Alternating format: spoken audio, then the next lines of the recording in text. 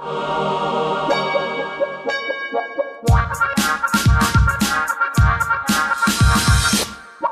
Sniffer. Hey, Nora. Hi, Kath. How are you? Are you sleepy? You know what? I'm not a great sleeper, so I was very interested in your story. So why don't you take it away? Okay, well, I found something because I always pick up anything that has to do with sleep stuff because of you. Mm-hmm. And actually, a lot of people seem to have problems sleeping, and I'm starting to get it, which is a curse because I'm a 10-hour sleeper. So there's this mask, and it's called the Nuroon. Mm-hmm. Like neuron, but with two O's. Yeah, Nuroon. Okay, I will start off by telling you what it looks like. Okay. You get in a plane, and they give you the sleep mask. Yeah. You know, and they're tacky. This is actually looks quite nice.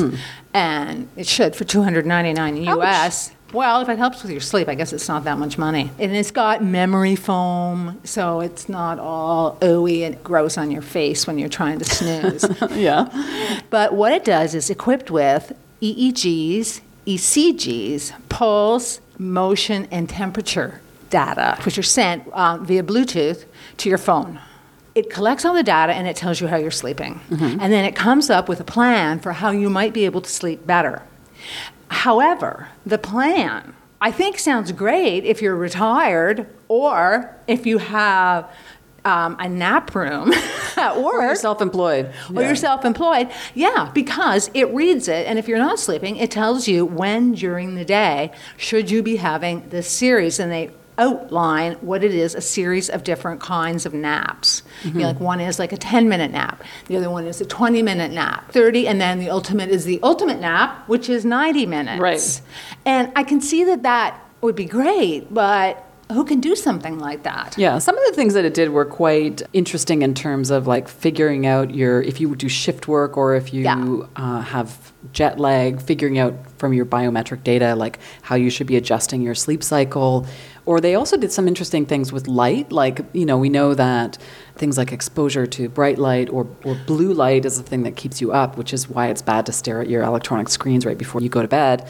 So they did things like working with light. There's some of them that seemed really kind of cool to me. Yeah. But I also did agree with you that in many ways the problem is either that we don't have control over that because of our work situation, or we know what we're doing wrong, but we do it anyway, right? Like we know, most of us, that it's bad to stare into electronic devices right before bed, and that actually you should have the lights low and just like stare off into space or something for 20 minutes. Yeah. But nobody does that, right? Like, so watch soap operas. That's what I do. What I was imagining was there would be a room and it would be full of cots, kind of like Invasion of the Body Snatchers.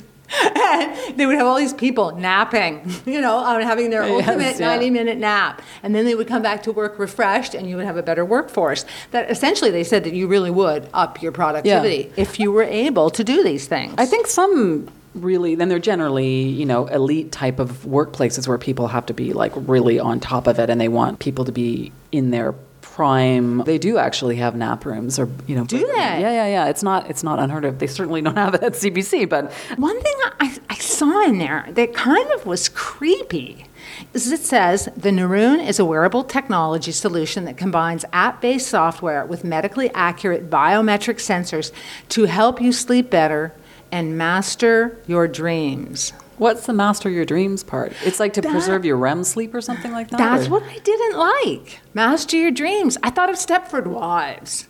Oh my God. I know. Invasion of the Body Snatchers. No, I think what they're saying is probably something like, because it optimizes for when you wake up too, right? So I think maybe they're saying something like, so you don't have your alarm go off right in the middle of your dream sleep. That's what I took for that. Or the Stepford Wives. I took the Stepford Wives from it. Yes. I have there in my notes, zombie rooms full of cots. Stepford Wives. But it is a problem in modern society and people not getting enough sleep, good, deep sleep. Would you buy one of these? I have a problem with anything being on my face. I question whether I would actually be able to sleep with something on my face. If somebody were to give me a trial model, I would certainly try it out, because it is, you know, there's that real quest for, and I'm pretty good about actually going to bed early and not staring at a screen or like using the nighttime light screen. Do you think it's bad on the Kobos and the Kindles, the rear light? I've been wondering about that because I use the Kobo app on my iPad, and I turn the light down to the lowest possible light. But Yeah. now I notice there are also these solutions, like the iPhone is doing something where they're having less of the blue light. And there's also that software called Flux, which I don't know actually it changes. It's not that it's not as bright as much as it changes the quality of the light from a blue light to a warmer light. But that's what I don't. Well, I guess that's maybe the backlit thing, because reading a paper book with a light over your shoulder is light too, right? I don't know. yeah. That's what But I never it's not understood blue about light. that. Yeah. But my dog doesn't like it, and the dog's finally gotten used to the Kobo. But anyway. I would like to know if people would use this. Let us know. Yeah. Yeah.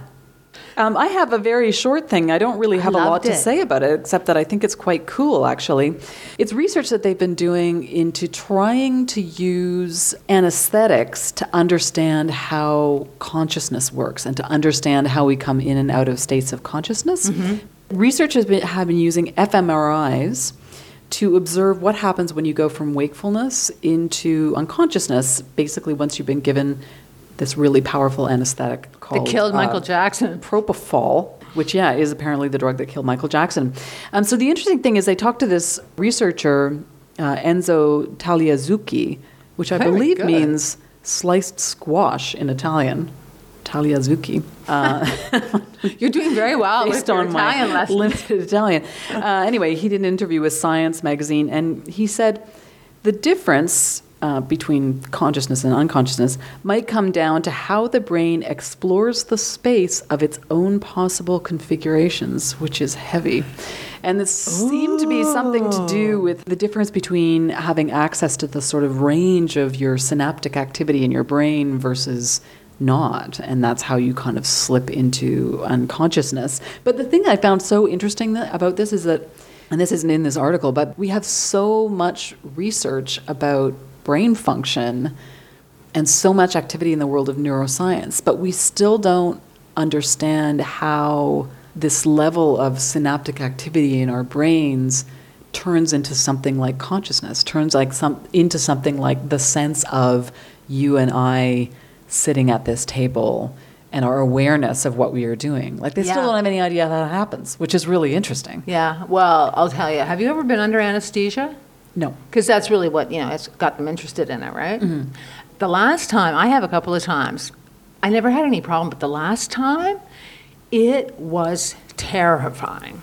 It was Really? like, yes, it was like I was in, and my cousin also had a similar experience with, and he said it, but it was like being in IKEA or in Home Depot, but down below in the basement, like stretched out in these really weird yellow humming lights, and you were on, and we were like you were on a slab, and you couldn't feel anything, and you couldn't move your fingers or toes. You both felt this? Yeah. Similar experience. Very similar. Yeah. So he is the one who said it was like being in the basement of the Home Depot.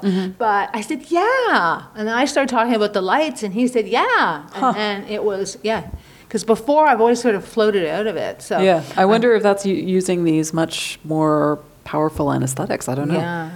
That is kind of what I felt. I was on laughing gas once, which I did not find amusing at all. It felt like kind of like that to me. Like I did not like, well, because I'm a control freak. I Yeah. didn't like feeling out of control like that. You didn't laugh?